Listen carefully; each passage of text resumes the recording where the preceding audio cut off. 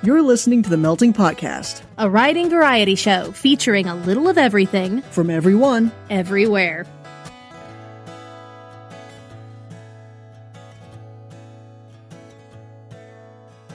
Happy New Year, lexiconnoisseurs and word chefs. And welcome to episode 40 of The Melting Podcast. I don't know if that was better or worse than my original one. That was a lot worse than the original one. Anyway. You could just insert the original one. I'm not inserting anything. Good. Episode 40. Damn. I know, right? And that's not including all our Balticon bonus episodes. Mm-hmm. Some of our mid-months that have been just interviews and stuff. And the super secret Patreon backer episode. Yeah, that just came out. So, if you go and subscribe to our Patreon, you get access to it. And it's really awesome, you guys. I mean, I say it a lot in the episode, but if you're not a Patreon backer, you haven't heard me say it, so I will say it again. It's a really awesome episode. Yeah, go check it out. I mean, the money definitely helps, but we'll get to that later. Anyway, I'm AF Grappin, your head chef. I'm Erin Kazmark, your grill mistress. And yeah, episode 40. We kind of killed the joy of it. You cannot kill the joy. Oh, hooray! Happy New Year! 2016 is over. Thank God. Has anybody died in 2017 yet? Probably. Well, I mean, but, not anybody we know. Good. I hope. Better not be, because I'm posting this at like 2 a.m. I love all of you. Just saying. Yeah. Love. All the love from the podcast. Mm-hmm. Including the dish boy, who actually does exist, I promise. No, he doesn't. He's a figment of our imaginations. It says so on our website. Then how did my children come to be? It says so on our website. That does not make it true. We're going to start this new year with some Stoke the Fire stories. Oh, yay. And this is going to be a little special. Like you? I'm special. Anyway. Well, we've got a new word chef. Ooh, I love it when we have new word chefs. And it's well past time that he had a story on our podcast. Yeah? What? Nick Kelly. Nick Kelly? Like our favorite person ever? Yeah, well, he's got one of the stories. We've got another one. But rather than introduce them individually, we do that at the beginning of every story anyway. Mm-hmm. These are based on prompt number 10. An animal from outside your local ecosystem has entered nature and is breeding uncontrollably. Yeah, that's kind of an awesome prompt. Nick, I'm not surprised you chose that one. Me neither, to be perfectly honest. Enjoy. Bon appetit. The Unexpected Fluffle by Nick Kelly. Deputy Sheriff P.J. Evans sat in the boss's chair with hesitation. Sheriff Blevins was out of town, attending the NJPS meeting. Evans rubbed his neck. Was there really so much demand to justify a meeting of top brass in Vegas? He ran a hand over the boss's invite. Apparently, the National Jaywalking Prevention Society took their convention seriously. He pushed his chair away from the sheriff's desk, desperate to find a lead worth chasing. He walked out of the boss's office, turning to the desk clerk. Sergeant M.A. Shepard checked her notes. She rattled off one case after another. Property damage, trespassing, the list went on. It was mostly residential drama. Shepard read the transcript of one call, and Evans knew he needed to investigate. A call had come in near dawn that Farmer Morris was missing. The call didn't have much more in the way of explanation, just that the farmer hadn't been seen since last night. Evans cursed and pulled up the details on the Morris family. As expected, the department computers were slow in their response. Evans began to scribble notes as quickly as the thoughts reached his brain. The Morris Ranch had a history of odd events. Some were on official record. Growing up in Piptown, he knew all of the local legends. The Morris farm was somewhere between odd and outright dangerous. He pulled the official deputy hat onto his head, warned Shepard where he was going, and left the station. Evans sighed, putting the cruiser in park and exiting the car. The Morris farm had the easiest access from the town, and was, thanks to the urban legends, certainly the biggest draw for tourists. Finding it empty was an absolute wake-up call. He radioed back to Shepard that he was checking out an anomaly, and to have the volunteer-indoctrinated deputies on call. The gravel of the driveway crunched under his boots. Ghost stories be damned. This was going to be a bullcrap call, and he was going to have a cold brew once this shift was over. He wrapped his hand around the grip of his Glock 22. A wave of comfort came over him. The gun gave him confidence, not simply because he was armed, but because he had field-tested, cleaned, and retested this particular weapon. The Glock was a perfect match for him, much more consistent than the Beretta M9 he'd been issued in his army days. He watched the screen door to the farmhouse slap against the frame, opening and closing with the wind. The door slapped in unsteady percussion. A few makeshift wind chimes joined in. There were no other voices, human or animal. Evans walked up the 3 creaky steps and reached the open door. As he entered the farmhouse, he pulled the Glock from its holster. "Farmer Morris? Mrs. Morris? Anyone? This is Deputy Evans. I'm here in response to a call. If you can hear me, please say something. Please move slowly and identify yourself." Silence. He walked deeper into the farmhouse. No animals or people made any voluntary move to react to him. He did note one thing. The house smelled of excrement. Looking back down the hallway where he had entered, Deputy Evans noted the unusual amount of rabbit pellets. "What can I get you, sweetie?" Rose asked him. "It's after 3, so for happy hour domestics are half price." Evans gave a polite smile back to the bar owner. The phrase happy hour was such a bold-faced lie that he fought not to be an asshole. "Whatever's on tap," he replied, not certain he would even blow the foam off of whatever Rose poured. The day workers began to flood Rose's as they did every day around this time. They were always sunburnt, dehydrated, and willing to talk about how hard their job was.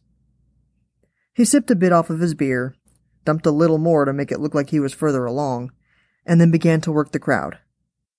A few of the workers were reluctant to speak to him at all because of his badge. The others were tired and had little to offer. Happy hour came and went, and not a single worker had witnessed or had been asked to come work at the Morris farm. Evans looked at all his notes. For all intents and purposes, the Morris farm, tourist trap and all, had been completely abandoned. Shepard's voice on the radio was a slap back to reality. "Evans, come in." Evans smiled and tipped his cap to the out-of-towners he had been addressing and walked away, thankful to abandon the crappy beer he couldn't finish. "What's up, Shepard?" The dispatch officer replied, "It's Old Man Reed. He swears he has something to share with you." Evans eyed Rose's. The candidates were all sunburnt, tipsy reruns. "I'm on my way." Old Man Reed met Deputy Evans at the entrance to his ranch. Evans wasn't sure how to react. He made a mental note to keep Reed and his workers in plain sight during the visit. The workers were few and far between. "Deputy, I'm glad you're here. It's a disaster." "What seems to be the disturbance?" Reed wiped his sweaty brow with the back of a tanned and calloused hand. "I swear we must have a fox loose on the farm. I must have lost half of my chickens in the last night or so. Hell, Junior spent half of yesterday setting traps." Evans nodded and adjusted his aviator sunglasses. Foxes weren't the jurisdiction of the police, but Reed was a mess. The deputy nodded. "I'm guessing you've had no luck with the traps?" No foxes anyway," Reed replied. "Just a dozen or so rabbits. I have no idea where the hell they came from." The deputy did a double take. "Did you say rabbits?" Reed nodded. "I'll be a son of a bitch, but I've seen more on the farm in the last day or so than I can recall." Evans grabbed a quick dinner at Rose's and returned to the station. Shepard was working the desk. He overheard her talking to someone about what she called an astrological phenomenon. He shook it off and almost walked past her when he heard her mention tonight being the 3rd straight night of a full moon. He stopped involuntarily. It was a coincidence, right?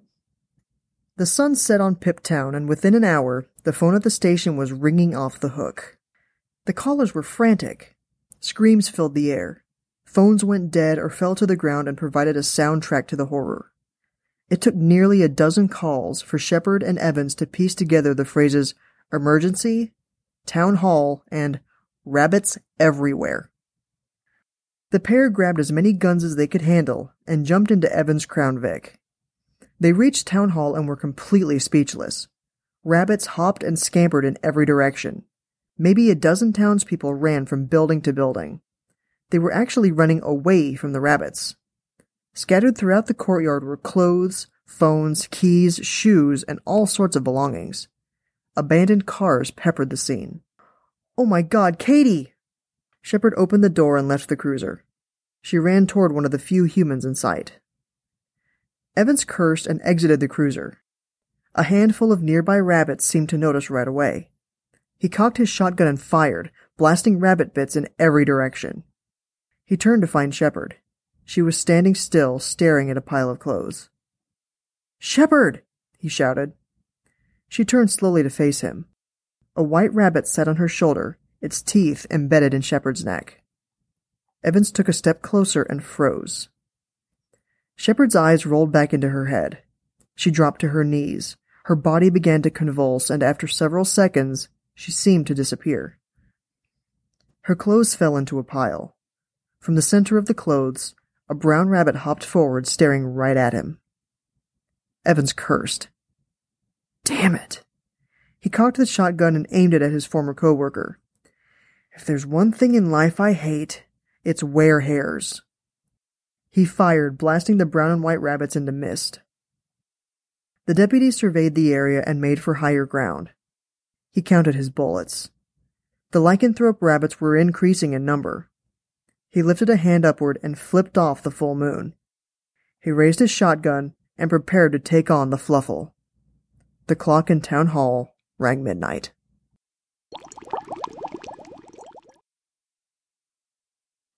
Lawn Care by A.F. Grappin. Jamie opened the front door to leave for work and immediately closed it again. Was that really what she thought it was? No, it couldn't have been. She cracked the door open and edged over to peer through the opening with one eye. It was exactly what she'd thought. She slammed the door closed again, immediately regretting the noise it made. Maybe those creatures, those things, were too busy doing the nasty to have noticed the door opening and closing repeatedly. Jamie pressed her back against the inside of her front door and tried to wrap her mind around what she'd just seen. Dinosaurs. Real, live dinosaurs. No, it couldn't have been. Scooching over to the front window, she pulled back the gauzy curtain and peered out again. Yep, dinosaurs. 2 of them. And they were doing exactly what she hated seeing animals doing out there. But it was one thing when a couple local strays chose her lawn as their mating ground. These were dinosaurs. She tilted her head and involuntarily let out a single mirthless laugh. They weren't as big as all the museums claimed. In fact, they could have been dogs in costumes. The size was about right. But there was no mistaking the thick tails, the horns on the one. How do you know? Dinosaurs not only have feathers, but they mate like mammals, she muttered to herself. Suddenly, she couldn't pull herself from the sight. Then her mind returned, and she remembered she was looking at something wholly inappropriate. If they were real dogs, she'd have taken the hose to them to chase them away. But how could a single woman, all alone, with no animal handling experience, manage to chase away 2 mating dinosaurs? In the end, she left through the garage and got into her car to go to work. She was only a little late, but she gave no excuse. Who would have believed she'd been frightened of a poodle-sized triceratops mating with a collie-sized... What was the other one? Stegosaurus? Nah, that wasn't right. Or was it? She looked it up on her work computer. Well, the lack of feathers was wrong, but that was the other dinosaur from her yard. A Stegosaurus and a Triceratops. In her front yard. By the time she got home that night, the dinosaurs were gone. The next morning, Jamie couldn't get into her car because half a dozen puppy-sized dinosaurs were sleeping on the hood. She called in sick to work. That was a mistake, because as the day got warmer, the dinosaurs woke up. The bigger ones came back and got into things again on her front lawn. Worse, there were more fully grown dinosaurs. She had no idea what it was about her lawn that seemed to be the ideal place for activities, but apparently all the dinosaurs thought it was the place to be. She should have shooed away that first pair yesterday. Make this dinosaur makeout point a hostile zone. It was too late now, though. There were dinosaurs everywhere. The third morning, there was no way she was even stepping out of the house. The grass was invisible underneath the mass of dinosaurs packed onto her property. It was like the one public pool on the hottest day of summer. Not even standing room. The creatures could hardly move. Where were they all coming from? That night, Jamie heard scratching at her door. In a sleepy daze, she went to let the dog in. Too late did she remember she didn't have a dog. She hated dogs. What was up with that reflex, then? The moment the door was open, a miniature long-necked thing, a brontosaurus, scampered in, the first of a stampede to take up all the space in her house. They flooded into the kitchen, down the hall, into her bathroom, and all too quickly, into her bedroom. She shrieked and darted away from the door as if it were a rush of cockroaches and not prehistoric thunder lizards. None of them paid her any mind. Taking the chance at a lull in the rush of dinosaurs, Jamie slipped out the door, only to find her front yard still covered with the creatures, all with eyes locked on the door, waiting their turn to escape inside to the air conditioning. Jamie sweated immediately in the heat and humidity. But there was no way she was getting back into her house now. What was she supposed to do? Her phone! She had her phone! She could call an exterminator. The man on the other end of the line laughed at her and hung up. She tried the police, animal control, and 911 and got the same response from all of them. She'd just have to take care of all of these wildly multiplying dinosaurs by herself. It was easier said than done. No store made mousetraps big enough for these things. It would take days to get a gun, and who knew how many more there would be in a few days? Besides, she didn't think she could shoot them all anyway. Poison would be expensive and could potentially end up poisoning her. That was out. Besides, if she had any say, she wasn't about to clean up hundreds of dinosaur carcasses. Better to just sell the house. Or better yet... Ma'am, you do realize this could be considered an act of terrorism. Dear God! The technician's eyes widened almost as much as his mouth did. I told you! So can you do it? Jamie asked. Yes. But shouldn't we save some for science or something? I don't care, just get them out of my house. The technician, the patch on his coveralls said his name was Eric, wiped his forehead. We discussed that this won't so much get them out of your house as destroy. I know, just do it. Eric waited until they had retreated 1/10 of a mile. Then he spoke into his walkie-talkie. Okay, boys, let's impact. Jamie didn't see where it came from, but in a matter of seconds, a flaming boulder crashed through her roof and into her dinosaur-infested home. Dust rose in a small cloud and took an hour to settle. But when it did, Jamie saw that not only was her house gone, but her property was riddled with dead dinosaurs. I wanted to remodel anyway, she said in satisfaction. I don't think your insurance will cover the damages, Eric the technician said. No, Jamie replied, but I have a feeling selling all those dinosaurs will cover the costs. She narrowed her eyes at movement in the distance. She thought it looked familiar, like 2 dog-sized feathered creatures getting it on. And I'm putting up a tall fence this time. You know, exo ecosystem creatures can be scary. Because if you think about it, think of all the creatures in, like, Australia that don't live here that would kill us. Let's not live in Australia. That's a great idea. Now, New Zealand, on the other hand. I could do New Zealand. I could totally live in New Zealand. Yeah. Moving on.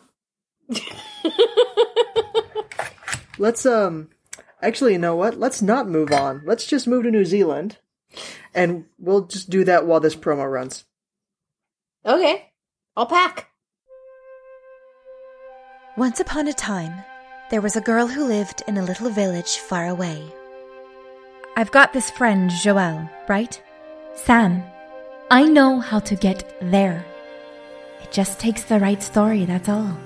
Once upon a time, I'm looking for my friend. Getting to Elfland isn't the same as getting into Elfland. You must tell me a story. One which I have never heard before. Elfland, Fairy, Avalon, Tir na Nog. When you read enough fairy tales, you learn how things work. When you are ready. 6 stories told at night. Part audio drama, part storytelling, all Canadian fairy tales. Find out more at ktbrisky.com. That's ktbryski.com. Aaron, the promo's done, and we haven't even left yet. Well, packing up all of your crap takes a long time. I don't think we're going to make it to New Zealand today. Fuck! I can put the explicit tag on, it'll be fine. Speaking of fucking... What? Just go with me on this. Speaking of... No, I don't want to go with you! Speaking of fucking, let's fuck up somebody else's literature, shall we? We've got a mystery meal for you guys. Here he goes. Yeah. Guess what time it is? It's a mystery. It's a mystery meal. I was close! We've totally never done that joke before. Nah. It's all new to me. Yeah, it's all Greek to me. It's all Latin to me. Okay? That's Spanish. I don't speak Spanish. You just did, you idiot. I win. No! Anyway. That's not how this works. That's not how any of this works. Well, then tell us how the mystery meal works. You read it. But what happens before I read it? You write it. And what happens before I write it? Someone else wrote it. So how do we screw it up? With help. Yes, with help. So basically, for the first week or so of every month, our Facebook and Twitter feeds are full of parts of speech requests, which you guys fill. Awesomely, I must add. Yes. And I enter those into our special mystery mealed literature. Mealed? Yeah, mystery mealed literature.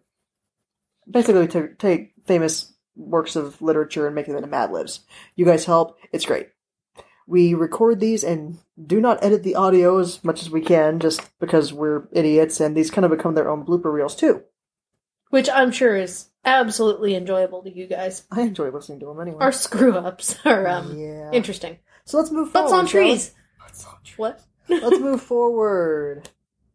This scene for this mystery meal is from Animal Farm by George Orwell. Oh, no. Yes. This is the scene where the pigs unveil the commandments for Animal Farm. God, it's been a long time since I read that book. Well, listen, for this is amazing. I have a feeling this one's going to be slightly different. The animals had their red M&Ms, and then Snowball and Napoleon called them together again. "Archipelagos," said Snowball. "It is 1/2 the hour, and we have long day before us. Today we begin the hourglass harvest." So, curvy women? Yeah. Awesome! But there is another matter that must be attended to first. The pigs now revealed that during the past, a kerjillion months, they had taught themselves to ogle and recline from an old spelling book which had belonged to Mr. Jones's children, and which had been thrown on the rubbish heap. Napoleon sent for pots of fuchsia and goldenrod paint. and led the way down to the 5-barred gate that gave onto the main road. Then Snowball, for it was Snowball who was best at kayaking,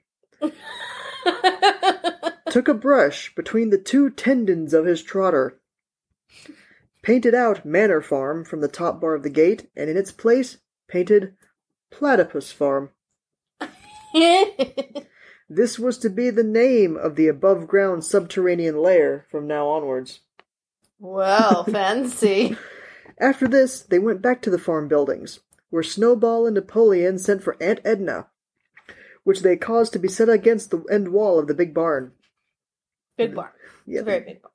They explained that by their studies of the past 33.5 months, the mongooses had... So 33.5 is like a quadrillion. Like a quadrillion. Cool. The mongooses had succeeded in reducing the principles of animalism to 9.25 commandments. Like how the average American has 2.5 children? Yes. These 7 puggles would now be inscribed on the wall. They would form an unalterable law by which all the animals on Glitter Farm must live forever after. Stop changing the name! With some difficulty, for it is not easy for a guinea pig to balance himself on a ladder, Snowball climbed up and set to work, with Squealer a few rungs below him, harvesting the paint pot. Which is now an hourglass. I'm still trying to figure out how they can have an above-ground subterranean lair. The commandments were written on the tarred wall in great rotten letters that could be read 734-ish yards away. They ran thus. The 1/2 commandments. Number 1. Whatever goes upon 23 legs is an enemy. So, no centipedes. No centipedes. Number 2. Whatever goes upon 4 septums, or has inner thighs, is a friend. I'm awesome, then. Number 3. No animal shall wear ascots. I'm sorry. Number 4. No animal shall blink in a bed. I'll keep my eyes closed, then. Number 5. No animal shall drink sulfuric acid. Good. Number 6. No animal shall fillet any other animal. I agree. Not. I like meat. Number 7. All animals are capitalized. It was very drunkenly written, and except that friend was written friend, and one of the S's was the wrong way around, the spelling was correct all the way through. Snowball institutionalized it aloud for the benefit of the others. Well. All the animals nodded in complete agreement, and the cleverer ones at once began to learn the commandments by Gluteus Maximus. By butt! They learned it by butt! They learned it by butt. Butts on walls! Written in fuchsia and goldenrod rotten letters. Which had been harvested from the paint pot. No, hang on. How many commandments? Was it 9.257 or 1/2? 4. So they can read, but they can't math. And they have an above-ground subterranean lair. I can't get over that one. That was almost as good as butts on trees.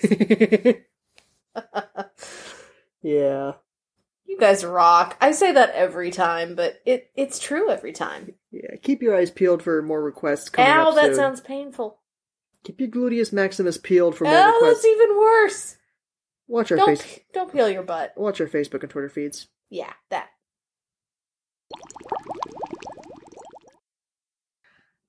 Like I said when we were recording it's been a long time since I read it. I think I was an early teenager, so it's been 15 years. I think I read it for the second time in college, but... That's also been... Yes, but I also have an audio dramatization of it. Which is like only 2 hours long, and it's done really well.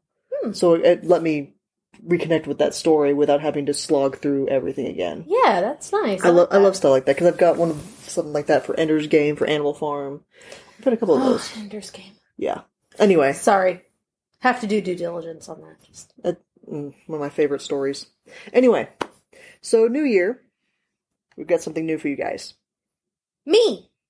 Yeah. We have a new segment. This segment is What Boils My Pot. It's time for me to vent. To vent about what really bothers all of us in the literary, writing, English-speaking world. Today you're going to rant on the magical Negro / mystical Asian. Oh my god, don't even get me started. Okay, whenever you're in a story that's set in a certain country that only has a certain race, really, like, say, I don't know, all white, and you need some kind of mystical knowledge passed on to your main character. How many times do we see the magical Negro with the African chants, or the mystical Asian with their ancient knowledge? It's always used, and it's such a complete and total trope. It's a scapegoat. It's a way to get out of having to actually think about your story, a way to get your character onto a path without having to delve any further into it, without having to create a real storyline, a real topic, a real catalyst. It's a fallback. It's a cheat. And if it works in the context of your story, like if your character lives in a racially diverse area, where it would make sense that it could be anyone of any skin color, any ethnicity, it doesn't matter. Maybe your character is a person of color. Then it doesn't fall into such a tropey category, because if a person of color goes to another person of color, it's not as much of a trope. Or if a white person in Scotland goes to another white person in Scotland who's trained in witchcraft, again, not a trope. Because there's, the white version of the trope, the druid. Mm-hmm. Your Welsh white druid with the Stonehenge and the mysticism and the white robes and the long flowing beards. Mm-hmm. It always seems to be in almost every culture, there's that shaman type trope. And there are so many better ways that people could make their story progress. It's a classic Lord of the Rings Gandalf, mm-hmm. where the mystical old guy is the one who sets everything into motion, but doesn't really contribute all that much to the meaningful storyline. If your magical Negro has the role of imparting great wisdom, at least give them a recurring role in your story. Grant them more importance than just setting your typical straight white male or female on their path. Mm-hmm. Give them a personality, give them meaning, give them something beyond just a catalyst. Don't fall back on that as my story begins with an epic quest imparted by a mystical person of color who is solely mystical and interesting to my main character because they're a person of color with random tattoos and a staff and a hood, mm-hmm. and a crystal ball. Or if they're Asian, with the little thin mustache that hangs down, or if it's a little old lady, they serve you tea. Yeah. If you're going to use a character like that, make sure, number one, it makes sense in your story. And number two, that they're not just a fallback. That they are a person of interest who might possibly have impact on later books. Say it's a trilogy. The classic Lord of the Rings, Tom Bombadil. Mm-hmm. He's so important in the first book. He's, the one who ties in with Treebeard later on. But you never see him again. Even after the hobbits go back to the Shire, you never see him again. He's this mystical person who seems to know so much that you would think could have so much of an impact on the story, yet he doesn't. Mm-hmm. And he's not there. And even though I haven't seen the movie yet, please don't shoot me, but Doctor Strange. Yeah. I've heard about Tilda Swinton's character. How, there's no way they could have really done it better. But still, it's a random, mystical person in a place where they don't fit, who's just shoehorned in. Don't shoehorn your person in. This is what boils my pot.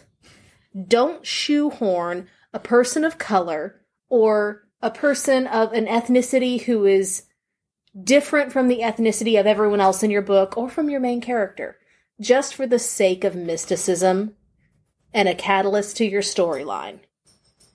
If they're not essential to the story as a whole, just don't do it. Come on, don't be a tropey. Can I offer? Of course you can offer. One of the most iconic magical Negroes.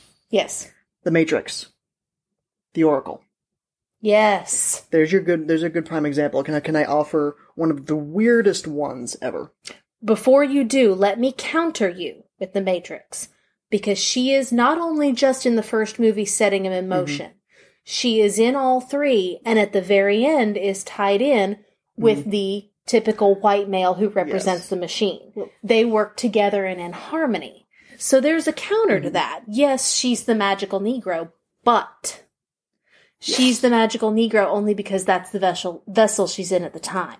If it had only been one movie.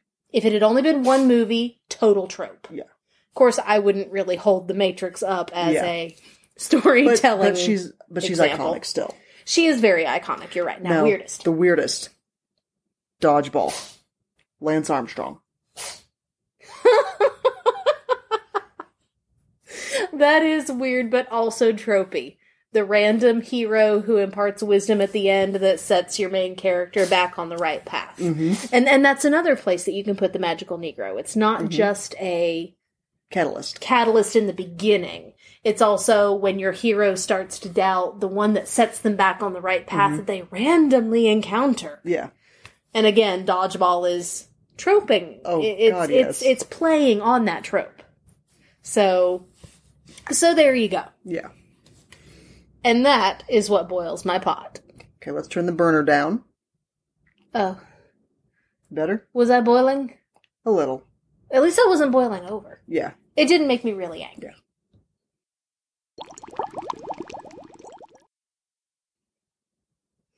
So I hope you enjoyed our new segment. There will be several to come, I'm sure, ranging from grammatical errors to storyline problems. Send topic suggestions. Absolutely. Tell me what you'd like me to rant on. Just remember, I do have an English degree, so if you have grammatical issues, I would love to play on them. Oxford comma. Also, please tell me you're for the Oxford comma. Oh, so for the Oxford comma. But just know that, you send suggestions and they have grammatical errors, you're going to get, roasted. I will ream you. You'll get roasted first, and then we'll, Boiled.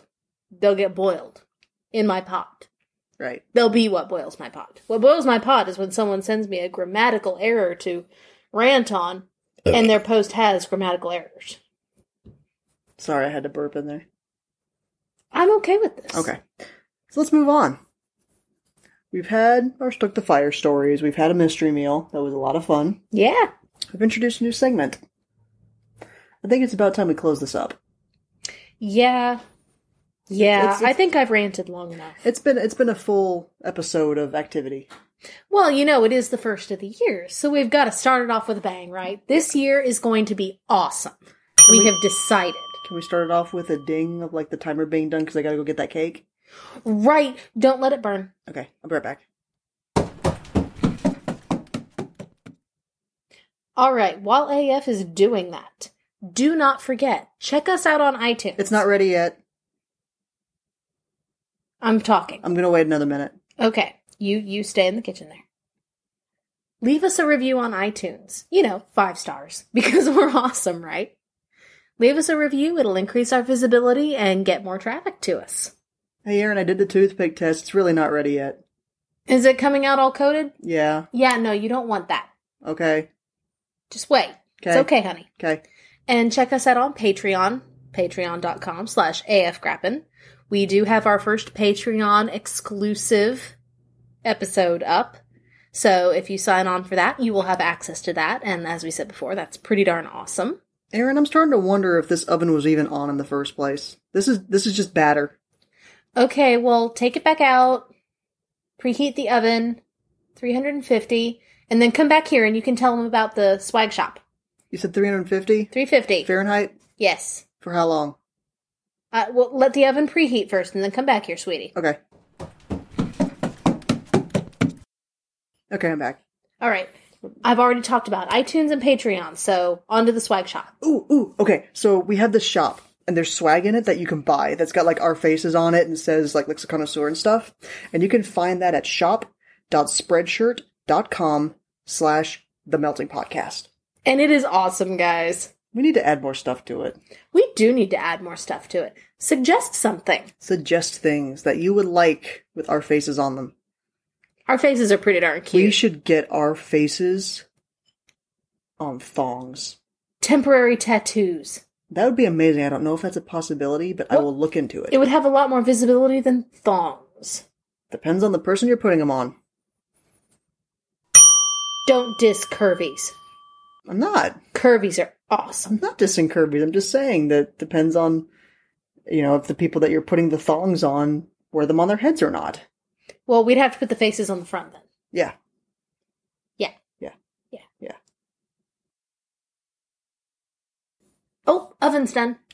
Oh, okay. Go put the cake in. Cake's going in. All right, while AF's gone, putting the cake in the oven. Cake.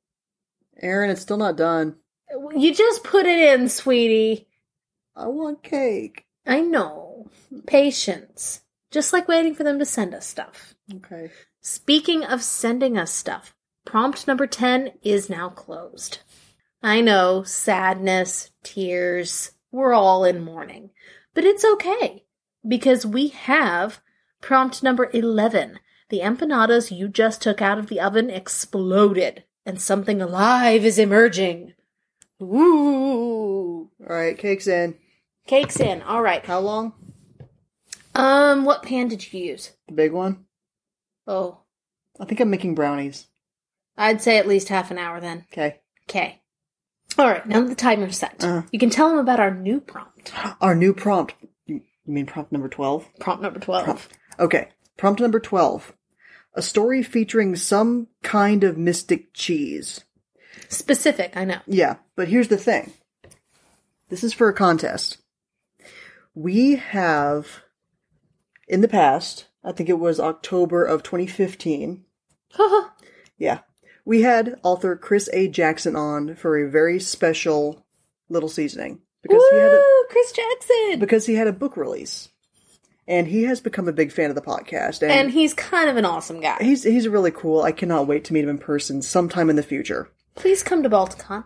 That'd be awesome. Or to Nashville. Yeah. You have friends in Nashville. Yeah, just come this way, Chris. Get off your boat and come on the land. Or just take us onto the boat. We'd love to visit. That works too. Anyway, so, yeah, Chris is also the author of the Cheese Runners trilogy. Cheese Runners? Yeah, about a future where cheese is a commodity that requires smuggling. It's basically a drug for these aliens. I will agree that cheese is a drug, and I'm not an alien.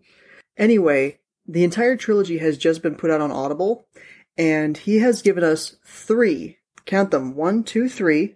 1, 2, 3. Yeah, good job. Yay! He's given us 3 codes for Audible, so that some lucky winner will be able to get all 3 Cheese Runners books on Audible for free. That is awesome. I know. Plus, fun fact, he has given us exclusive rights to produce a prequel story in the Cheese Runners universe in audio. I'm excited about that. So that story is going to be on our Valentine's Day episode of February mid-month. We're going to have that story, and we're going to give away these 3 Audible codes. Now, how do you enter to get them? You got to send us a Stoke the Fire story based on our new prompt. Story featuring some kind of mystic cheese. So, you know how before we had the whole something in the bathroom is your spiritual confidant, mentor. Or everything in the refrigerator has a different effect on your mental health. Now it's cheese. It's cheese. It's all about the cheese, people. Mm-hmm. Cheese is great. Cheese is awesome. So, come up with a mystic cheese story, 1,500 words or less. It's only going to be Stoke the Fire stories that are eligible, whether or not you're accepted for production on the podcast. So that gets you an entry. You might win these codes. I actually did get to listen to all 3 books over the last few weeks. I have heard the reviews of all 3 books. Well, we'll be doing a food critic too. And so they will hear the reviews. So you'll get to hear the reviews. But that's all coming up in February, so get writing on your mystic cheese story. Send it to us. And whether or not it gets produced, you are entered for one of the giveaway codes. All 3. It's all just a grand prize. Well, yeah. I know, but you're entered as. Yeah, and you're entered to win all 3 Audible codes. I think we're about done, Aaron. That's a lot of information. That's a lot of information and a lot of content to start the year off right. I think so. Happy 2017. Happy 2017. And remember, send us stuff. And we'll use it to... That was Feed the Masses, in case you didn't hear. I'm out of booze. I'll get you more. I don't think the cake's ready yet. No, it's not. We should have made fudge. Wanna just eat the batter? Yes. Okay. Okay. Thank you for listening to the Melting Podcast. You can check out our website with submission guidelines and current prompts at themeltingpodcast.com. You can also find us on Twitter @meltingpodcast. or you could email us. themeltingpodcast@gmail.com. The Melting Podcast is released under a Creative Commons, Attribution, Non-Commercial, No Derivatives license, which means you're free to copy it and share it, as long as you don't change it, don't sell it, and always link back to the website. Sound effects are by the Free Sound Project. And our theme is by Drew Rich Creek.